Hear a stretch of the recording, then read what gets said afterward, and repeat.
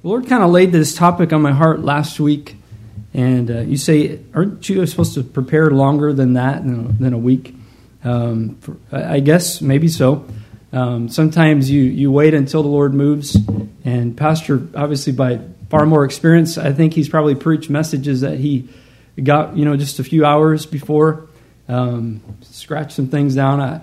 Over the years, I can imagine. I'm not saying that's what he does for every sermon. I know he puts a lot of effort into it, but sometimes God just speaks to your heart, and you just have to talk about it. It's like our theme this year, right? And God laid on my heart this idea of hope. We live in a very negative world. We live in a very negative day. Really, any news outlets that you might use focus a lot of times on the negative news, and for some reason, it's what people want to hear. I don't know why we delight so much in the negative things. We're surrounded by it. It may be that you only watch, the nightly news. It used to be a thing. I don't know if that's still a thing. The nightly news, 5 o'clock news, 6 o'clock news, 7 o'clock news, 10 o'clock news. Now you can get it all day long if that's really what you're interested in, is that constant feed of news. And a lot of it zeroes in on negative things. Thankfully, there are a lot of good things that come up. And we're thankful for the good things that we see in the news. How about in the Bible? We see a lot of negative things, don't we? A lot of negative type, we might say, news, information. But don't miss the good news throughout the Scriptures. The Bible starts with good news. And you know what? The Bible finishes with good news. Right. And there's a lot of good news sprinkled in and poured in and dumped in all throughout it. And so let's not focus on the negative things, but focus on the good news. Of course, we know that the good news is the gospel. And the gospel changed our lives and will change the lives of family members and co-workers. Will bring hope to the lost and to those around us. The reality is that we could be in great despair if we allow our eyes and minds to stay focused on the negative. And I want to encourage you tonight that from the very fall of man in the Garden of Eden, Genesis 3:15, God brought hope. Right. Yes, they could have been in great despair. They were losing their home there in the Garden of Eden. They were losing that opportunity to enjoy fellowship with the Lord. But God didn't leave them without hope, that one day that promised seed would come. They didn't know who it was. They didn't know when it would be. They didn't know what all had to happen between that time and the time that he came, but you know what? He came. And I'm thankful that the seed of the woman, there, the virgin birth, the Lord Jesus Christ, born to Mary, conceived by the Holy Ghost, by God's Spirit within her, came to redeem our fallen world. But there was that hope talked about within the garden.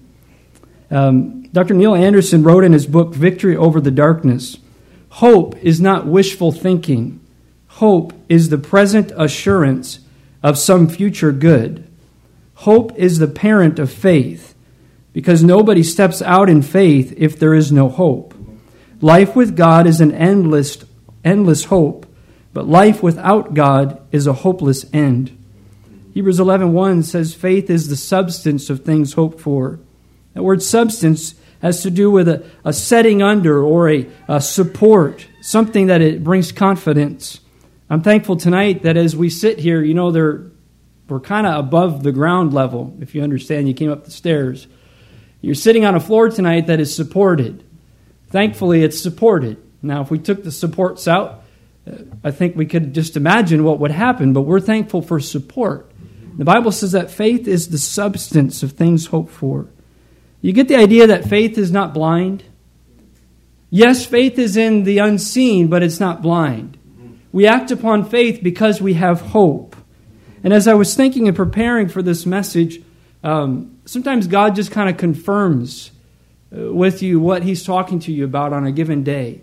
And I've talked about it many times in RU, how God hits something in the morning, and then throughout the day He'll revisit that with you.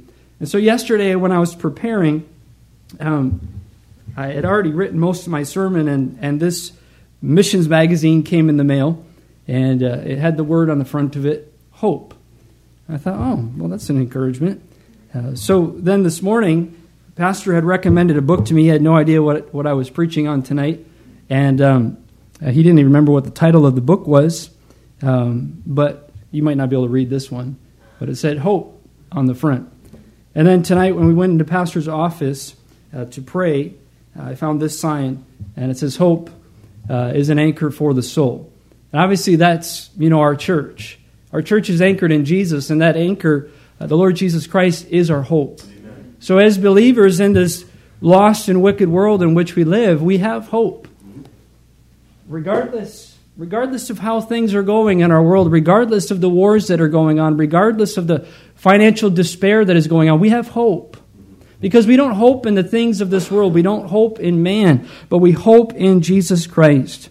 We won't look at it, but John chapter 9, verses 1 to 11, tell the story of a blind man, where Jesus came and he spit on the ground, made some clay out of that dirt, and placed it on the eyes of a blind man. You say, man, I should sell that. Blind people, I got the healing power for you. You can make all the clay that you want and stick it on. I'm not trying to be a mocker here, and stick it on somebody's eyes that they're blind, and it's not going to help. You understand tonight that clay was not needed for the healing. But then that man was told by Jesus to go and wash in the pool of Siloam. That was an act of faith on his part. It was an act of obedience. But do you realize that clay on that man's eyes, I don't think that he believed the clay was going to heal his eyes. He believed that the master was going to heal his eyes. So he took off to that pool and he washed in the pool of Siloam. And as that clay came off, the man was able to see. I don't know if he had ever seen. I can't remember that part of the story. Sorry, you can look it up, John chapter 9. But he was able to see. He acted upon hope that he had in the one that was able to heal and walked in faith to experience the healing of the Lord Jesus on his life. Kind of like what happened for the Turners today in Uganda. Had some problems with their car, and they performed the African healing method upon it. Took some dirt and took some super glue, and they fixed the car. So I guess that's the way the mechanics work in Africa. So praise the Lord for that. It's kind of like Jesus spitting in the clay, I guess. I don't think he healed the car, but he got it working anyways. Let me just ask you tonight, would you get on an airplane if you were told before boarding that plane that plane would crash at some point in the flight? Would you get on the airplane? No. You say, that's a no-brainer. If I knew that, I would not get on the plane. Why? Because there's no hope of your arrival. There's no hope that you will get to where you are set out to get to. You could say, well, could you drop me off before that point? But why do we get on an airplane normally? We have hope of arrival because of our past experiences, because of the experience of others. Getting on an airplane requires a lot of faith. You ever seen how far up the airplanes go, and you know how small everything looks? And how, you're flying in that plane and it's just a small little, part of the plane below you. I know there's luggage underneath there, but you think about it. You're way above the ground and you're just sitting there and you're cruising along. What happens if this thing falls apart? And I'm not trying to freak you out, if you're going to fly, but there's a lot of faith. And it's faith based upon hope that is based upon experience. And so we find hope in our experience with God. I find hope amidst the negative news of the current world and in God's Word because I know God is always good. And I know that He is love. There are some things that we need to know about God. If you could say, well, I can only name 3 attributes of God, I challenge you to learn many more. If you could say, well, I know 2 of God's names, I challenge you and encourage you to learn more of those names. Know about your God. Just to say, well, He is God, you know what? That's sufficient.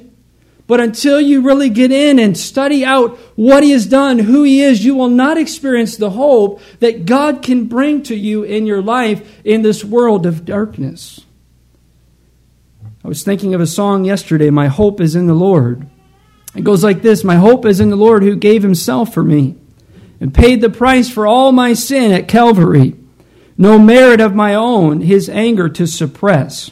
My only hope is found in Jesus' righteousness. And now for me He stands before the Father's throne. He shows His wounded hands and names me as His own. His grace has planned it all.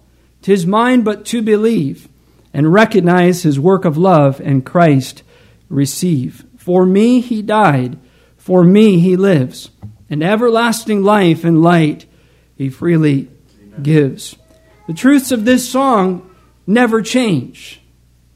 No matter what Satan or our emotions tell us, the truth never changes. I am God's child regardless of what I do. No man can pluck me out of my Father's hand. I am secure in His hand. We've been talking about in RU about believing the truth. We learned that the truth makes us free, but it's important that we believe the truth. Satan can cause us to believe lies about the truth. And we miss the opportunity to know that security that Christ brings to us when we believe the truth. Paul wrote in 2 Timothy 1:12, "For I know whom I have believed, and am persuaded or convinced that He is able to keep that which I have committed unto Him against that day." Paul's hope was found in God, not in how great his belief was, not in what he had committed, and not even in the day that he speaks about there. His hope was in God. He said, "For I know whom I have believed and am persuaded." In the book of Lamentations, we see Jeremiah, the weeping prophet, writing of his burden or heaviness regarding the situation he and his people were facing. We see a brokenness about Jeremiah to the point of shedding great tears. You can find it in chapter 2 and verse number 11 where he speaks about it. And you also see it in chapter 3, verse number 48 to verse 49. We see the tears that are being shed. It seemed to him as if God was done with His chosen people. Yet God brought him to a place of hope. Aren't you glad that God hasn't given up on you tonight? You're obviously still here. You're still breathing. God has a work for you to do. And God has a work that He's going to do in you in order to do a work through you. God isn't done with us. Yet at times God must break us. At points He has to bring us to the place of being broken or even crushed in order to bring us back to Him in a revived and a renewed relationship with Him. Should never be satisfied with where your relationship with God is. Always desire to get closer. Draw nigh, draw closer to God, and He will draw closer to you. It's a constant pursuit. A.W. Tozer wrote the book called The Pursuit of God. It's a life's pursuit.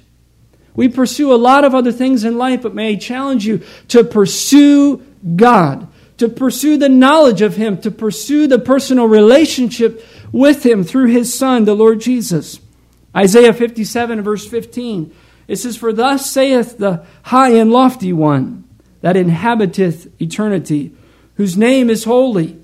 I dwell in the high and holy place, with him also that is of a contrite or crushed and humble spirit, to revive the spirit of the humble, and to revive the heart of the contrite ones." We find later on in the book of Isaiah, chapter 66 and verse 2, the second part of the verse, "But to this man will I look, even to him that is poor and of a contrite spirit, and trembleth at my word." We think about this thought tonight about being broken, but not being in despair. To be in despair is in the sense of having no hope. We are not hopeless tonight. Right. We have hope. The Bible is based upon hope. Our church is based upon hope, the anchor of our soul, the Lord Jesus Christ. Very quickly tonight, I want to give you 3 points. The first two, I'm going to try and make them very quick. I don't expect you to write everything down. We're going to kind of cruise through it and lock in on point number 3. Number 1, Jeremiah wept for his people. Jeremiah wept for his people. Chapter 1, we see first of all that he considered what Jerusalem and Judah once were. You can see it in verses 1 of chapter 1. So the very first verse of Lamentations chapter 1. It says, "How doth the city that sits solitary that was full of people? How is she become as a widow? She that was great among the nations and princess among the provinces. How is she become tributary?" He considered what Jerusalem and what the region of Judah once were, that they were once full of people, that they were great among the nations, recognized as a powerful nation, a powerful land. They were once the princess or a picture of royalty among the provinces. And yet we find that, secondly, he spoke of what Jerusalem and Judah had become. what they once were, but now what they had become. In verse 1, he speaks the comparison to a widow. Now, the picture that we can kind of get from this quite possibly is the picture of loneliness or having no protection. We also see that they become tributaries, or they were slaves. And this is where I'm going to kind of speed things up. They were under affliction, verse number 3. They were servants. They were dwelling among the heathen rather than in their own land. There was no rest. The children were in captivity, verse 5. Verse 6, the beauty had departed. So he considered what they once were. He thought about, or he spoke of what Jerusalem and Judah had become. But then he thought on the root cause of their bondage. Look in verse number 8. It says in verse 8, Jerusalem hath grievously sinned. Therefore she is removed. All that honored her despise her, because they have seen her nakedness. Yea, she sigheth and turneth backward. We see the result of sin always brings really the curse of God upon our life. We want God's blessing, pursue Him in obedience to His word. He saw nextly the hand of God against them. He saw the hand of God against them in chapter 2, verses 1 through 10. We see the cloud of God's anger over them. In verse number 2, we see the strongholds of their protection had been thrown down. In verse number 3, we see the horn being cut off. And in the Scriptures, that horn refers to the strength, or it's a symbol of power, that their strength had been cut off. Verses 4 to 5, we see that God's right hand was drawn back as with a bow, as an enemy pursuing them. In verse number 6, we see that He had took away the tabernacle. In verse 7, He had cast off the altar. He abhorred even His sanctuary. In verse number 8, He destroyed the wall. So we see He considered what they once were. He spoke of what they had become. He thought on the root cause of their bondage. He saw the hand of God against them. And He witnessed the shame of the people. He witnessed the shame of the people. Look in verse number 11. It says, all her people sigh, they seek bread. They have given their pleasant things for meat to relieve the soul. See, O Lord, and consider, for I am become vile. In verse number 14, we see that there was no hope. Sorry, this is chapter 2. I just read the wrong verse. Chapter 2, verse 11. Mine eyes do fail with tears, my bowels are troubled. My liver is poured upon the earth for the destruction of the daughter of my people, because the children and the sucklings swoon in the streets of the city. And then in verse 14, we see that the prophets, there is no hope in the false prophets. It says that they have not discovered thine iniquity to turn away thy captivity. In verse number 15, we see that the people were a mockery. In verse number 16, their enemies rejoiced at their destruction. In verse number 17, they had gone the way that God had warned them about. And you can look at this for further study on your own in Leviticus chapter 26, verses 14 to 39. And you can see the warning of how God said, if you will not obey, I will turn against you. And you know, honestly, the worst thing you could ever want in your life is for God to be against you. Right. You say, well, God's on my side. The reality is, the question is, are you on His side? Yes. God fights for you when you are on His side, when you are doing what He's told us to do. Jesus said, if you love me, keep my commandments. If you want the blessing of God upon your life, then keep His word. Unfortunately, these people had lost sight of obedience and had fallen in such a terrible state. So we see, first of all, Jeremiah wept for his people, but secondly, Jeremiah was broken in his own life. Jeremiah was broken in his own life. You know, we look at our country of Canada and we say it's in a pretty sad condition right now. The way policies are going, the way ideas are going, and laws are being written and laws are being discussed, bills are being discussed that could take away freedom to preach certain things here from the pulpit, and various things that try to rob you as a parent of your ability to raise your own children the way that you believe God would direct you to raise them. But don't overlook the fact that God says, I want to deal with you, with me. Yes, we need to pray for our country, but please understand that revival in our country will never come until there's, first of all, revival in your heart. It starts with the repentance of God's people. The judgment must first come upon the house of God. Right. And so if we want to experience revival in this country, let God bring a revival in your heart. And the key to revival is repentance. Jeremiah came to a place of his own brokenness. Firstly, underneath this, Jeremiah had his own personal points of despair. He had his own personal points of despair. We see in verse number 1 of chapter 3, he speaks of his affliction. He says, I am the man that had seen affliction by the rod of his wrath. And Jeremiah continues to talk about what was going on in verse 2. Again, I'm going to speed through this. Verse 2, darkness. Verse 3, they had been turned against, that God had turned against them. Verse number 4, his flesh had aged. His bones were broken. Verse number 5, he was surrounded with gall or some type of a poison or poisonous plant. He was in travail or trouble. In verse 6, he speaks of those dark places. In verse 8, his prayer had been shut out. In verse number 9, his paths had been blocked. In verse 11, he had been pulled in pieces. In verse number 12, he had become the target of God's arrow. In verse number 14, he had become the laughingstock of the people around him. In verse number 15, he was filled with bitterness. In verse number 16, his teeth were broken. In verse number 17, there was no peace. And in verse number 18, his strength and hope had perished. You say, wow, what a pretty sad situation Jeremiah was in and God's people were in. Yes, it was truly a sad situation that he was facing. Jeremiah was in a very rough condition. But I want to say nextly tonight underneath this that the power of our mind is overwhelming. The power of our mind is overwhelming. While many of these things may have been true, many of the things that Jeremiah was saying may have been exaggerated. Many of the things were possibly true, but many of them were possibly being exaggerated.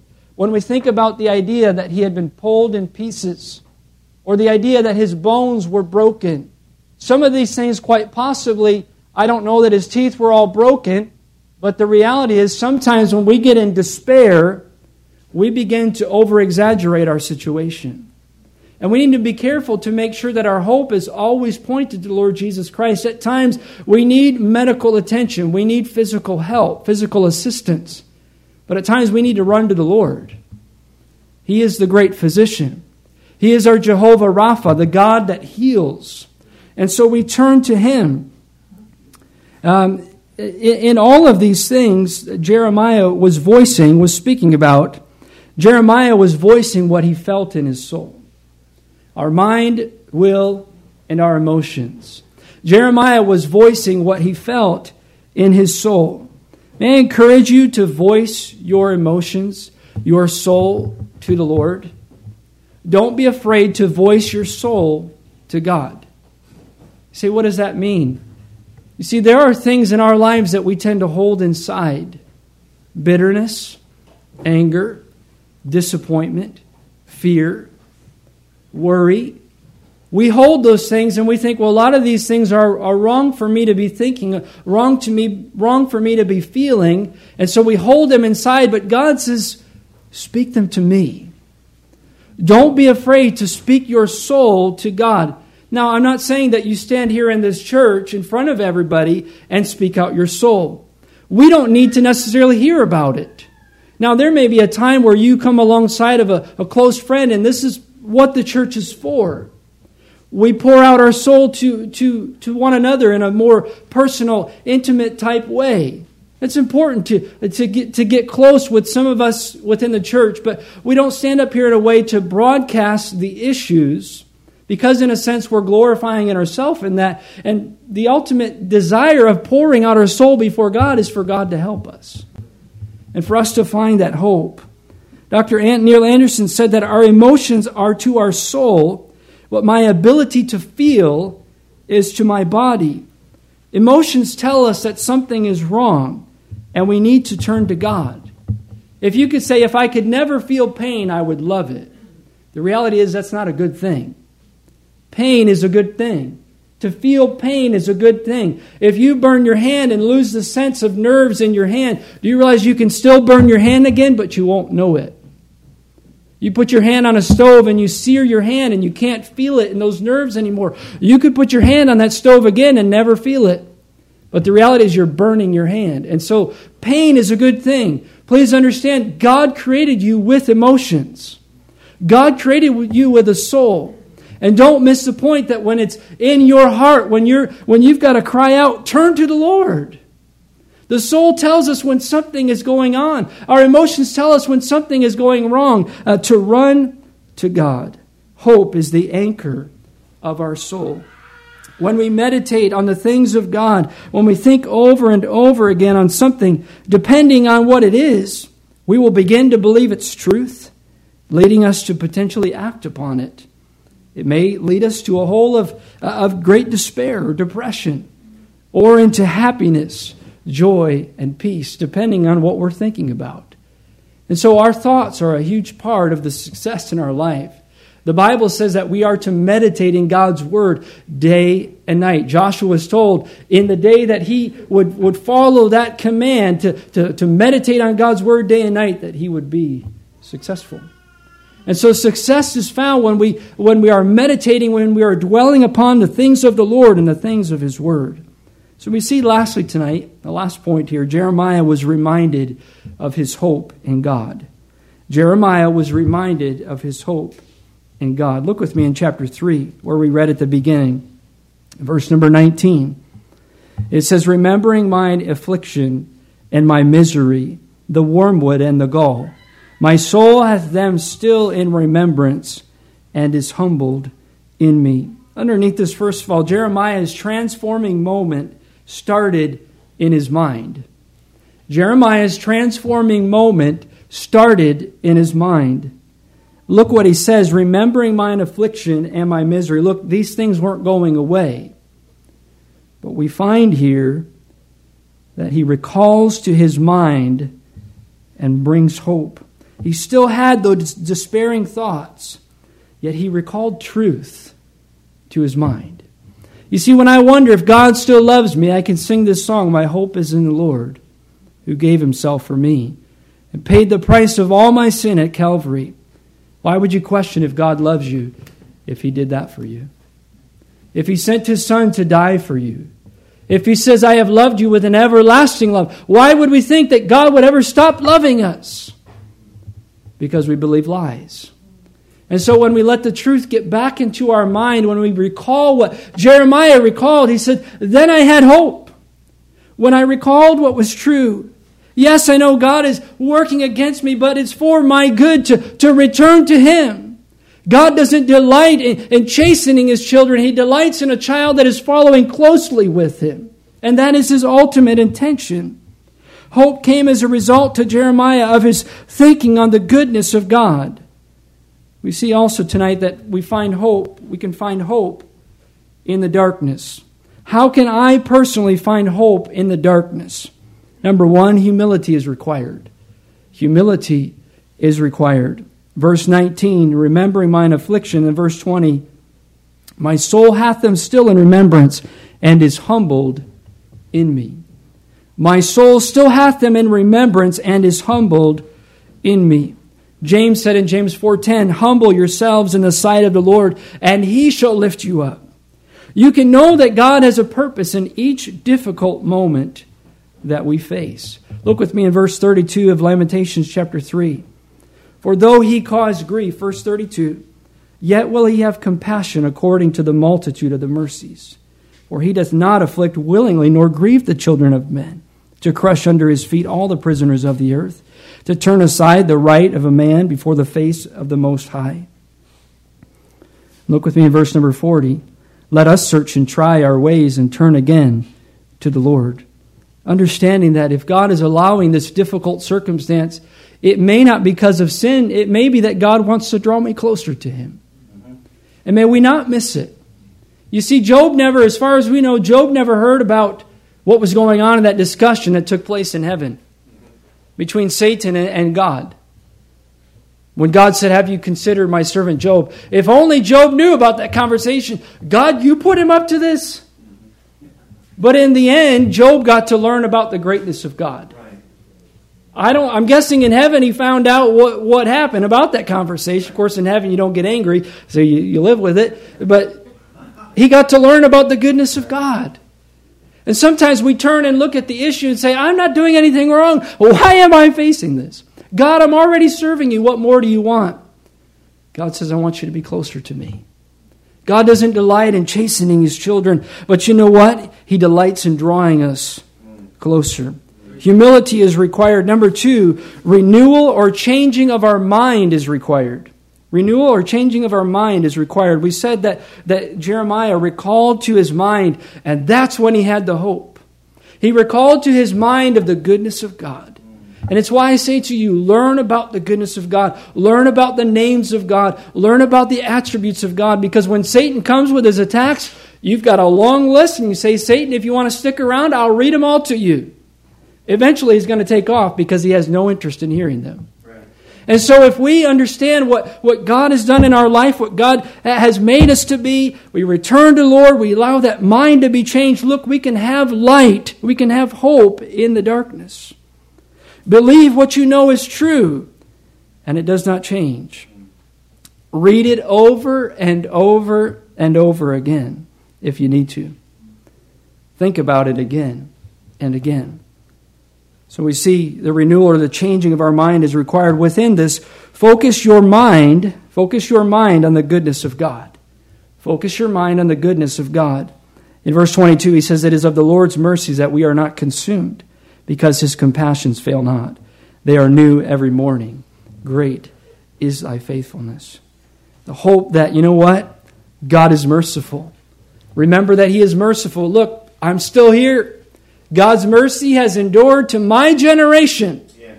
I don't deserve it, but it's endured. I'm thankful that I have God's mercy. Remember, He is compassionate, that He loves me. Remember, His mercies and compassions are renewed every day. I don't think this is so much God being replenished as it is me. I don't think God's mercies, run low and He's got to go get a refill. God's mercy is consistent. But you know what? Every day I need those new mercies that God has in store for me. I need that consistent compassion that I'm reminded about daily. Number 4, enjoy every new day. Enjoy every new day. Regardless of what's in store for that day, enjoy the day that God has for you. Number 5, remember God's faithfulness. Remember God's faithfulness. The verse that we so often use. It is of the Lord's mercies that we are not consumed, because His compassions fail not. They are new every morning. Great is thy faithfulness. The word hope appears in several verses here. In verse 21, in verse 24, and verse 26. Nestled in within this book of crying aloud, weeping over a country, or his fellow citizens, weeping over God's people, weeping over the things in his own life. When was the last time you poured your heart out to the Lord? You got on your knees, you got on your face before God, and you poured out your soul. You say, I don't want people to hear me. And go find a place where you can. There's plenty of mountains over here. I'm not saying you need to go to mountains every morning for your devotions, but maybe once in a while. Go out and pour out your heart before God.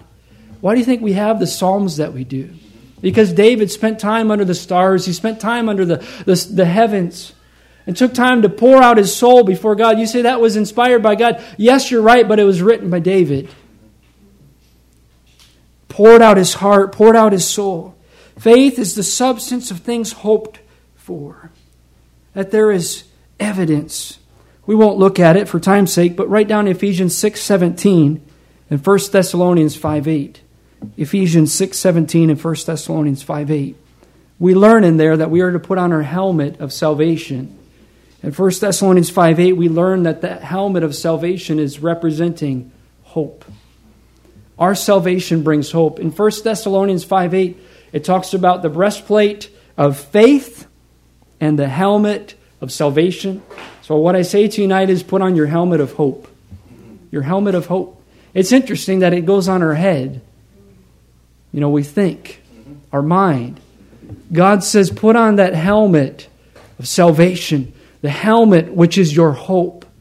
Yes, there's a lot of negative going on today, but don't forget, God may be breaking us to bring us closer to Him. Don't be in despair. Remember, we have hope. Jeremiah said, there's a lot I can cry about. And he's cried his eyes out, but he says, this I recall to my mind. And therefore I have hope, because my hope is in God. In our world filled with darkness, horrific news reports, broken marriages and homes, corrupt leadership, and so much more, there is hope. There is hope. Our hope is in the Lord. As Jeremiah recalled this truth to his mind, we must as well. God is good. Jesus is called the faithful and true. You can find that in the book of Revelation. Won't you look to Him today? He is our hope. In the darkest of times, remember, God is our hope. When you think about Anchor Baptist Church, think about Hebrews 6:19. The anchor for our soul. That hope that we have. The anchor for our soul. Maybe you're here tonight and you don't know Christ as your Savior. I encourage you tonight that you will not find the answers in this world. Your only hope is to turn to Lord Jesus Christ for salvation. You know what? He'll save you tonight if you will. Allow God to bring you to a place of brokenness. But let Him use it to turn you to Him with a revived and a restored hope. A strengthened walk with Him. We can have hope. We've got to know where it is, and it's found in the Lord Jesus Christ tonight.